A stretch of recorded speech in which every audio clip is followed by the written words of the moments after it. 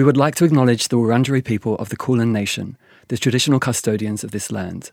We pay our respect to elders past and present, to the future generations keeping the songlines alive, and extend that respect to other Aboriginal and Torres Strait Islander people who are listening. I'm Lauren Taylor. And I'm Simon Winkler. You're listening to City Central by Red Bull. We're passionate music fans and broadcasters based in Melbourne. Over 6 episodes, we look into the past, present and future of this global music city and meet a small selection of artists, labels, collectives and pioneers, making Melbourne such a dynamic place. We'll be asking the questions: who are the people and what are the places that form a strong musical community? How do you create space for a safer, more inclusive scene? And how do we acknowledge a country's history in music? As a community, when we put on a show, that's a space that we can take over for 3 hours, a room in a venue, put artists on and, maybe we can have someone on the door that kind of gets us. And that as an experience, like an urban experience, as a queer urban experience, is really important. Simona Castricum, producer, electronic artist, architecture academic, performer and DJ, who's been elevating dance floors and minds one gig at a time for over 20 years. In this episode, how has resistance, risk, pleasure and escape formed the Melbourne that we know today? And how can we make a safer, more inclusive music city in the future? Simona shares her early journey as an artist, finding her place in Melbourne after studying in Geelong, reflecting on the history of Melbourne's queer music scenes. Yeah, it was just really taking any opportunity I possibly could to not only, play music to people, my own music or other people's music, but also just to connect with people that were into the bands that I was into. And university kind of gave me that opportunity to do that. But it was also trying to find queer people. And again, in Geelong, I thought, oh, wow, I'm going to Geelong. What am I going to do? And I found a really awesome queer musical community down there. And some of those influences that we shared and those interests that we shared in the mid-90s still last with me. So then sort of emerging through from the mid-90s, it's kind of well, how do I sort of, exist in Melbourne as a queer artist, queer musician, queer DJ? How do I get out of Geelong? And what do I do when I arrive in Collingwood or Richmond or Fitzroy, and it's the sort of late 90s. So places like Q&A, for instance, which was every Thursday at the Builders Arms, Pete Kung, Richard Watts, Helen, my DJ there. And it was this amazing cross-fertilisation of queers, punks, indie kids, goths, fetish crew, and we just get absolutely smashed every Thursday night. And we would celebrate in that way and find love and sex and pots of booze and whatever. But out of this came a really awesome musical community, which went straight through in the 2000s as well. Simona's latest single is called Generations, in part a reflection on the need for greater intergenerational dialogue. I'm a Gen Xer. And I think that there are these really big divisions between boomers, Gen Xers, millennials and Zs in the queer and gender non-conforming communities, of which there are many. And I think there are some real big misunderstandings between those generations. And I'm really interested in how we can be more intergenerational. Yeah. I mean, I used to party in the 90s and I used to see all the 40-year-olds standing at the bar having a great time. I was 20 at the time and be I want to be the 40-year-old at the bar having a great time. And I want to chat to those people. So when in my 20s, I made friends with people in their 40s who they would tell me stories about the Tasty police raid. They would tell me stories about queer clubs in the 80s. I was super interested in those stories, and I was super interested in the fact that in the 90s we were continuing that legacy. We were creating those spaces of resistance that were actually about celebration. It's very difficult for us to participate in the ecosystem of the music industry when we are not played on the levels above community radio. And at the moment, it's grassroots and community radio. and grassroots and community organising, event organising, that gives us any longevity, that needs to change. Because I often get asked to talk at the music festival and play music at the architecture festival. I don't understand why. Because for some reason, that's the curiosity in me. And I want the curiosity in me, an artist like me, a gender non-conforming artist, or an artist, to be my music. Everyone just kind of sees me in that way, and I think that's a huge problem. I think that that's what demonstrates how tokenism is still a huge part of why there's an interest in someone like me. Katie Pearson, aka Whiskey Houston, Red Bull Music Festival Melbourne DJ, is another local music icon. A regular at your favourite DJ's favourite parties, Katie has also been instrumental in making Melbourne a safer, more inclusive city. So my personal name is Katie Pearson. My DJ name is Whiskey Houston.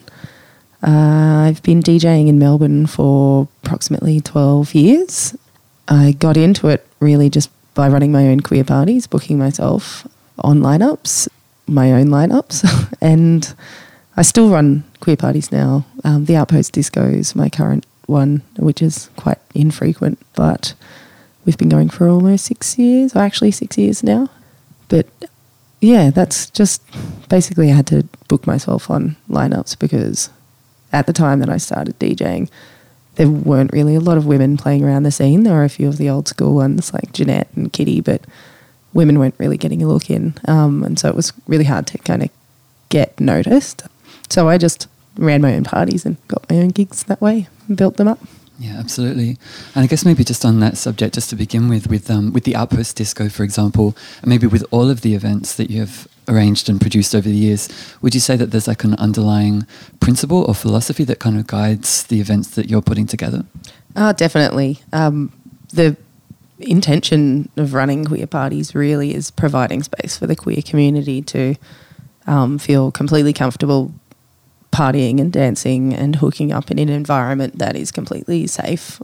And you know that there are door policies essentially like not permitting people who are going to be homophobic into the venue. So you can enjoy yourself like with that comfort to know that your community is around you and like you are not only just held safe by the venue and security, but your own community is looking out for you at every step in those spaces.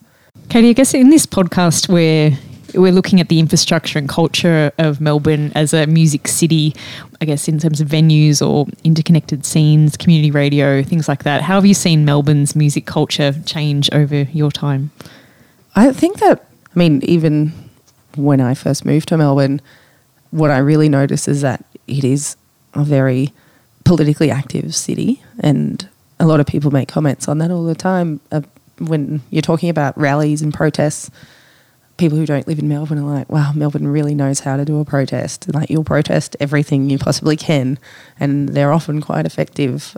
And yeah, I definitely agree with that. And I think that kind of culture is also directly reflected in the music scene.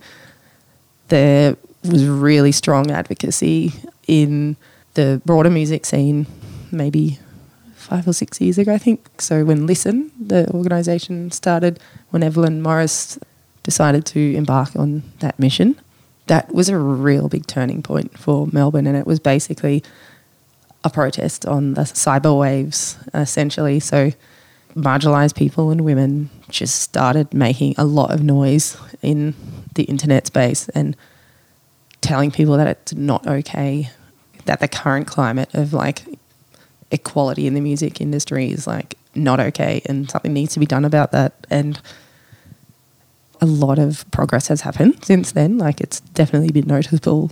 There's a lot more women booked in the scene for sure, a lot more queer people. There's still a long way to go in terms of people of colour. Like, you look at lineups and they'll be completely white, and it's really not reflective of who's actually making music and playing music. But that's something that everyone should really think of when they start to think things like, oh, I think like we're looking pretty good now. There's like all these women playing gigs. It's like, well, that's only like one step towards reaching a more equal music scene. Yeah. But yeah, I think Melbourne is definitely a scene where people's ears are often open. And I think people are actually just being forced to change the way things are, because if you don't get on board this change, you are going to be left behind really quickly. Georgia Flippo, also known as G-Flip, is from a new generation of Melbourne musicians making an impact with their strong songwriting, bold production and honest lyricism. Formerly booking artists at venues like Revolver, G-Flip is someone paving the way and making space for others with her music. G-Flip remembers reading years ago a quote that said, "Create the things you wish existed." It's been a guiding philosophy for her life and career. I remember thinking when I was just a young musician, when I'd turn on the TV, I'd always see female musicians who were, shaking their booty in hot little outfits. And that was just never me, and that was never something that I kind of identified with, I guess. And I always wished that there was, I guess, a pop artist that was not dressed like that and was dressed more kind of like a tomboy, like how I used to dress, and was maybe playing drums and singing. So that was like, I know that if I went back to when I was like 12 years old, I would have loved there being like a pop artist that played drums and sang and, didn't dress in little shorties, and that's something that I knew I would have liked. So when I read Create Things You Wish Existed, I was like, man, I wish that existed. And then I guess it gave me more confidence to do that myself and be that person that I wish was around when I was, a young teenager. With my music, I actually write music how I talk, I feel. It's always very straight to the point and just exactly, I tell it how it is and just what is going on in my life. So if I've had a fight with my girlfriend, I will write that. I write songs just depending on how I'm feeling on that day. I write songs most days, and however I'm feeling that day, I'll write a song about it. And I think so far what I've heard back from people who are fans of my tunes, they love how open I am, especially with my sexuality and using female pronouns. They find so much comfort in that. And there's been, which is so humbling, there's been so many messages that I've got from the LGBTQ youth who've sent me lovely messages online saying, you being so open with your relationship and, you just letting your story out into the world has given me confidence to be who I am because you're not afraid to be who you are. And it gave me confidence to come out to my friends and family. And I've had so many messages like this. It's so touching and it's so great. And it's if I can fulfill that role for anyone in being a role model, then I'm just so humbled by that. G-Flip, whose debut About Us has just been released, is a local artist and Australian music ambassador whose unique skills and determination are opening new paths for the local music community. What other changes will we see and need to see in years to come is something we ask Simona to consider. Well, I think musical styles will change because they always do, but I have no idea what they will be. I mean, that's the sort of $50,000 question with the trip to Rosebud in it. That's the prize, isn't it? I mean, it'll change, but I don't know what it'll change to.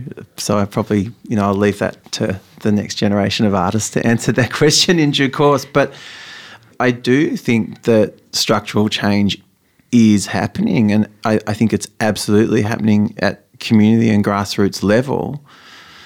And I think it's starting to push through into the next tier of ecosystem.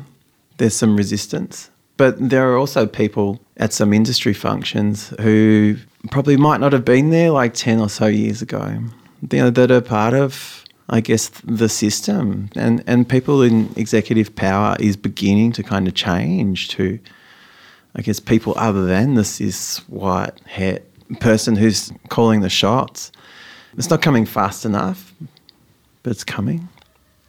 And so I hope that extends to, in the next 10 years, I guess, seeing queer people coming through and like owning their queerness and owning their sexuality and owning their gender outside of that sort of male-female binary, and that the industry will sort of value that, and that punters, the audience, will value that. You've been listening to City Central by Red Bull, Next episode, how do we acknowledge a country's history in music? We hear from Alice Skye, Dreaming Now, Dallas Woods, and Rebecca Hatch about identity, heritage, and home. City Central was created by Lauren Taylor and Simon Winkler, with additional production assistance by Matthew Wilson and music by Ondrash.